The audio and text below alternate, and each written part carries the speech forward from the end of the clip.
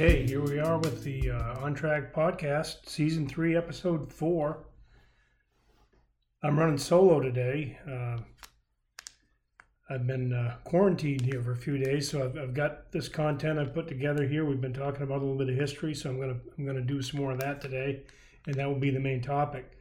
And I'm oddly nervous here that I'm doing this all by myself. This has got me a little unsettled, but we'll make our way through it. So we're going to talk about bid awards here in a couple minutes. I've had a good week or two here. I'm going to talk about the main topic, which is the history, some history of the company, or more specifically the founder, my granddad Herb.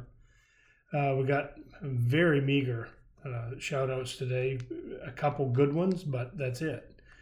Price is Right, McCloskey J50 Crusher. We got some announcements. But before we get going on the podcast, I want to do a little housekeeping. So one thing, the access to the podcast, we text it to you every week, and we're glad to do that. We want to keep doing that. But there is also, you can just subscribe to it on a number of different applications on your phone. Pocket Cast is one of them. Podbean is one of them. Apple Podcasts is one of them. So you can just subscribe there. If you would like to. And another thing we've mentioned here in recent weeks is show notes. And it became clear last week that some people don't know what the show notes are. And what the show notes are is a place that describes what's going on in the episode. It's also a place where we can put a link to a resource if we mention something and we say you can go to this link in the show notes. For instance, maybe to access a benefit or something like that. So you can either, depending on which app you use for your podcast, you can go to either scroll it up and it'll show the show notes, or it has another tab beside the actual podcast that says notes or whatever. But if we do say we've got notes, it's probably worth taking a look, and that'll take you right to the link. Aside from that, the notes just generally describe what the episode is about. So moving right along, one more thing. I know the last month or so has not been good in the market, and it's likely that a lot of you have seen some erosion in your 401k plan or other places that you have money invested. And I just want to encourage you not to freak out about this. These are times, they take place every so often. It's been more often here as COVID's hit for some reason. Well, I guess I know the reason. Probably you do too. But it's not a time to stop putting money in your 401k plan or to take money out of your 401k plan. I know we experienced in each of the last 2 years a similar decline in the market. And last year, I had an individual texting me saying, I want to get my money out. And the way we're set up, it's not easy to get your money out according to the rules. You have to have quite a hardship to get the money out. But the individual was pointing out that, hey, this market's going south. Well, I think by 3 or 4 months later, it had all bounced back. And I can't guarantee you this will bounce back just like it did the last couple times, but over time it always does. So be patient and don't get the feeling you've got to haul your money out of your 401k plan or your investments. Moving right along, we'll hit some bids here that we got, and Pat Dubé and the crew has really done a great job picking up some work. So what he sent me is so small I can barely read it, but we've got we're low bidder on a Charles County landfill cell in Maryland, and we're working with the owner to try to get that in budget. Juniper Ridge landfill cell 14 completion. We feel really good about that. That's up in West Old Town. Lake Country Airport runway widening in Clarksville, Virginia. About $1.4 million job. We were loan only. We don't know where we stand on that, whether that'll be award or not. And then last week we were low bidder of 3 bidders on the Buncombe County landfill sale in Alexander, North Carolina. That's over around Asheville. And that was about $12.3 million. Also, we're starting site work for a Microsoft site in Virginia that's worth about $6.8 million. And finally, in Norridgewock, Maine, for waste management, we picked up a piece of work that's somewhere right around $8.5 million. So a lot of work added to the books here recently. It's going to be a busy summer. You may say, why do we keep taking work? We have a lot of work. A lot of that work is subcontractor work, and some of this work spreads out into 2023 as well. So I think we're doing well and really have got a good line on what the year is going to look like at this point.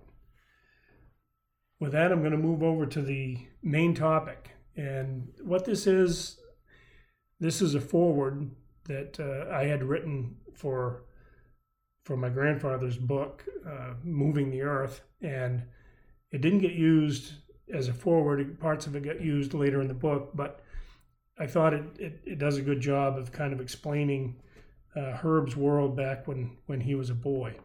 So I started out just describing a ride that I had with Herb. I'm going to say 15, 20 years ago. Well, probably 20 years ago, I guess. And we were driving up in Alton on Route 16, Alton, Maine, just north of Old Town. And he said, that spot right there is where the old schoolhouse was. And he said that I can remember walking out of that schoolhouse, and it sat up on the esker, on the ridge a little higher than the road. And there's about 12 of us in the class. And I walked out, and I stood on the top step, and I looked out across. And the Alton Bog was there, and there's a lot of flat ground there, miles of it, as he looks across the Penobscot River. And he could see a mountain across there. What he didn't know at the time, it ends up being Passadumkeag Mountain, which is about 422 feet above sea level. And he looked at that mountain, and he just thought about maybe someday ever being there. He went on to work. He walked down the road, gravel road at the time, probably about 1.5 miles, and took a left off Route 16 down to his driveway that they lived on, and that was probably 1/4 mile long. But he had to walk by his dad's and his uncle's sawmill, and there were mountains of sawdust there that he thought that had always been there and always would be there. They, as far as he was concerned, they were part of the earth. So he went on to do his chores, but then after his chores, he went for his first commercial business. And he guessed he was about 10 years old at this time. And that was, he would go take the wagon, hook the horses on, and load up sawdust and go sell it to the villagers, because this was in Alton, Maine, pre-electricity, pre-refrigerators, pre-telephone, pre-automobile, pre-everything just about. And he'd go back and sell sawdust to the villagers for their ice boxes for insulation, 1/4 for a 1-horse load and 2/4 for a 2-horse load. And he told me as he went around that work, went about his work, he got thinking about that mountain again, and wondered if he'd ever get that far in his life. And it was such a thing to try to understand and put yourself back in, let's say, 1916, back in that moment. That he had no idea where he was going to go. And it seemed silly to him that he might ever get that far. He dismissed it, and it seemed like an extravagant expedition, long beyond anything he could ever do in his life. And I felt like that's an apt frame of reference for the story that unfolds in the book that was written. But in a way, it's also the essence of Sargent. And in some ways, it can be the essence of where we stand now as we look at all the changes in the world, some of which we don't know. So now I'll go back to the written, and I'll be reading here. Orville and Wilbur Wright had only within the last decade made their historic flight at Kitty Hawk. Henry Ford's industrial marvel, the automobile for everyone, had scarcely made its debut. In any event, neither of these revolutionary endeavors had reached Alton, Maine, except via various news and magazine accounts. In fact, the Civil War was recent enough at hand to be recalled by some of Herb's elder family members. And Bangor was only just now passing on the reins as one of the busiest small cities in America, having been the lumbering capital of the world for a few decades. Throughout the 1800s, the Industrial Revolution logged on.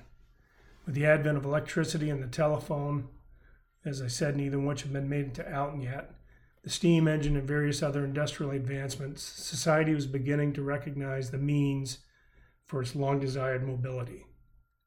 Past generations' tradition of providing one for oneself began to morph into various specializations as entrepreneurs produced or manufactured goods and products for sale to others.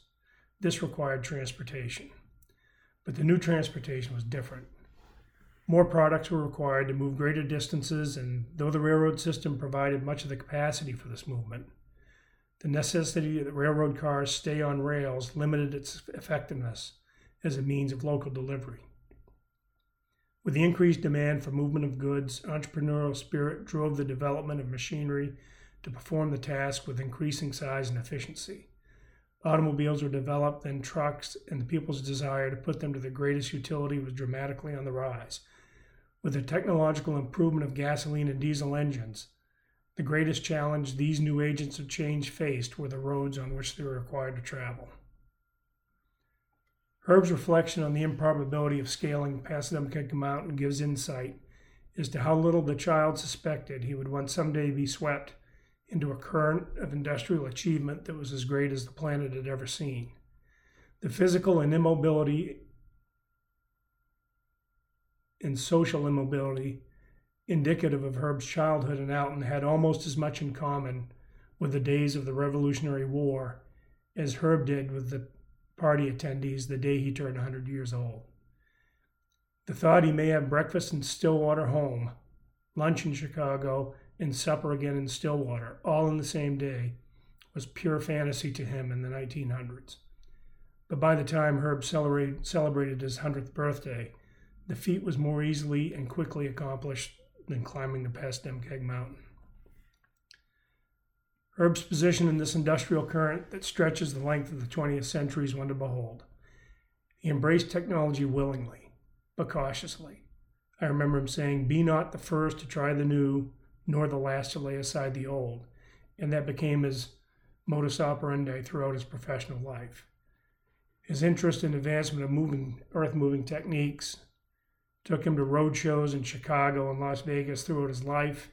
I can remember taking him to his last one in early 2000s. I think it was 2003 or 4. He was 98 years old out in Las Vegas.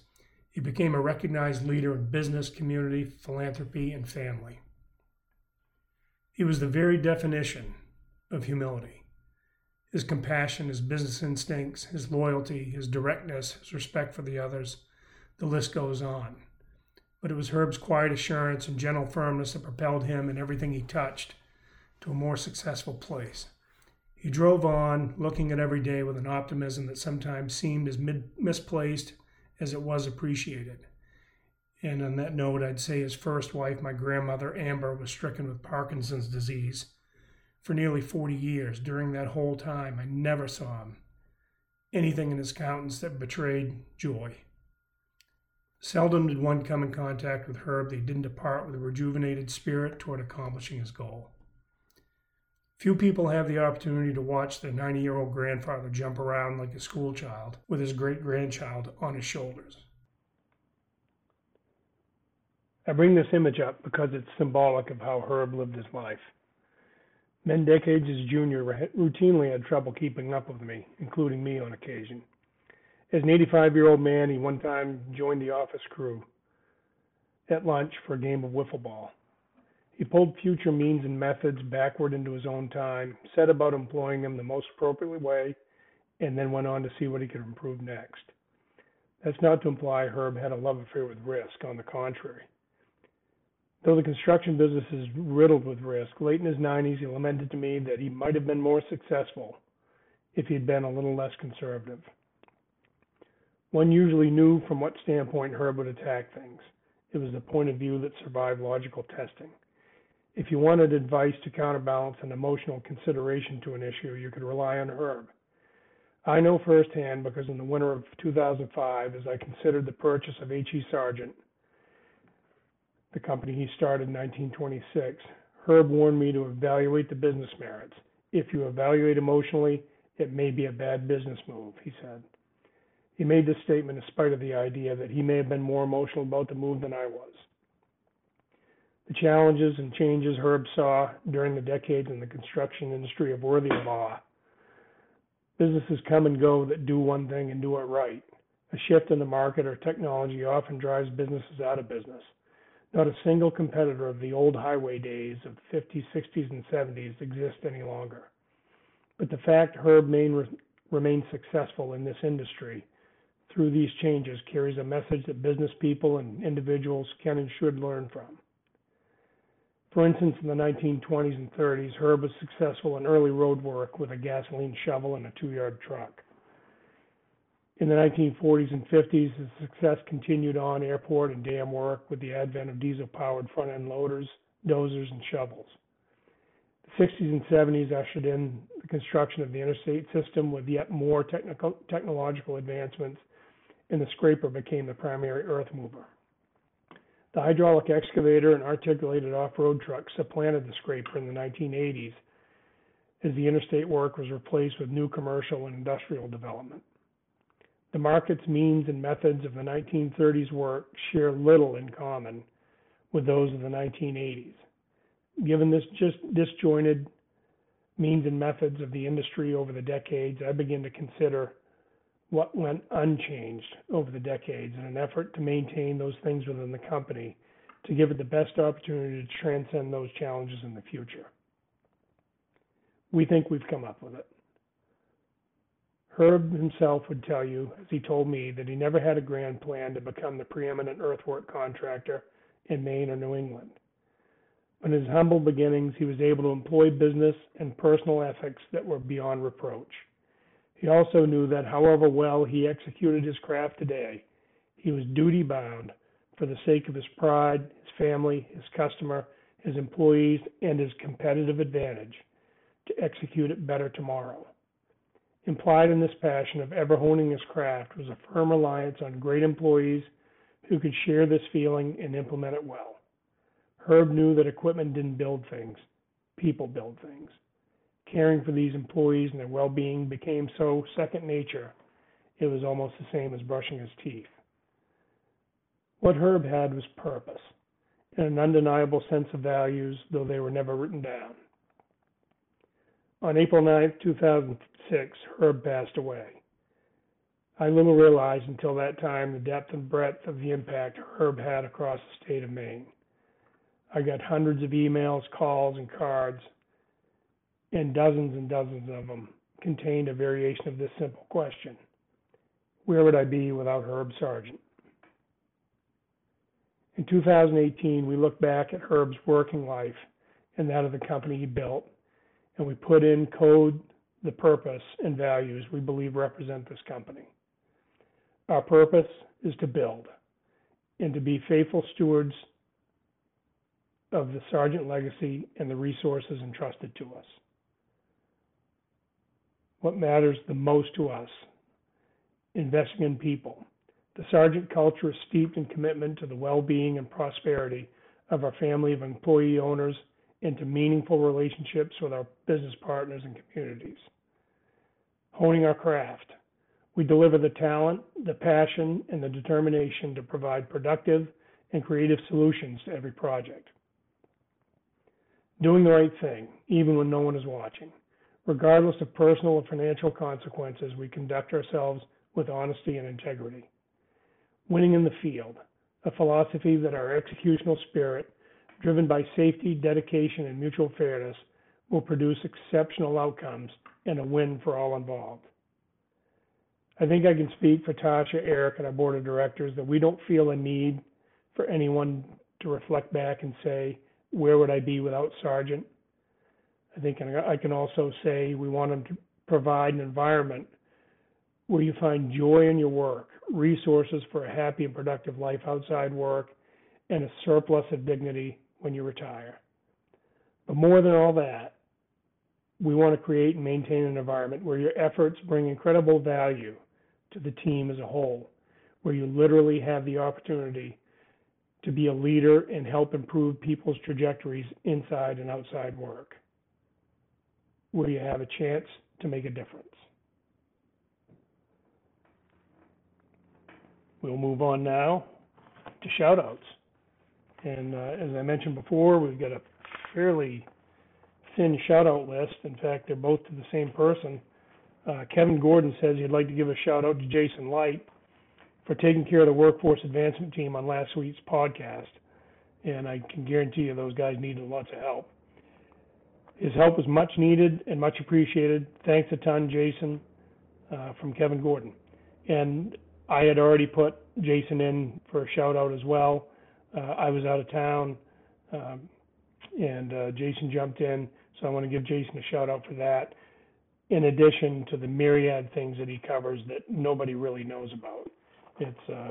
Jason's a real workhorse for our company, I can tell you that. I don't have any applause with me.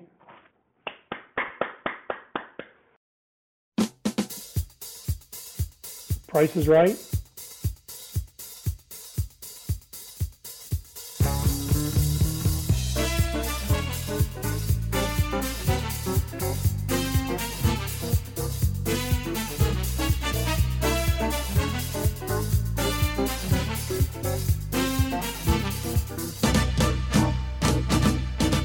We have the new McCloskey J50 Jaw Crusher. We gave a couple hints. I think it was more than $1 and less than 10 million. Those guys were very generous with their hints last week. We had a low guess of $11,250, which is quite low. I don't think we could buy one set of tracks for that. Derek True was $801,064. Mark Wright was $666,666.66. John Rogerson, $739. Trevor Gardner, $690,000. The actual price of the McCloskey J50 Jaw Crusher is $699,000. So Trevor Gardner is the winner of the $50 gift certificate. I don't make as good a crowd as the crowd does, I guess. So the Price is Right for this coming week. Sticking on the history theme, Herb had what was known as a THEW, T-H-E-W, model 00 shovel that he bought. I think he was about 24 years old when he bought it. He and his dad bought it. That's in the Coal Land Transportation Museum in Bangor. So the question is, how much did Herb pay for that? It was about a half-yard machine. It was converted to gasoline. The options at the time were steam, gasoline, and electric. There was no diesel option. So how much did Herb and his dad pay for this THEW double-aught shovel? And now we move on to announcements. A reminder from Amy, everyone who registers with WellSteps by January 31st will be entered into a drawing to win one of 4 Fitbits with GPS or a stainless steel water bottle. If you go to wellsteps.com/Sargent and click register, you can register by using your email address that you get your paycheck on. So whatever email address that you get your paycheck delivered is the email address you use to register. Please contact Amy if you have any questions on the medical reimbursement or the wellness program at Amy Somes, ASOMES, at sargent.us. So it's asomes@sargent.us. And we're running a fairly short podcast this week. I appreciate you listening, and we'll try to get a bigger crew on next week. With that said, 0 accidents.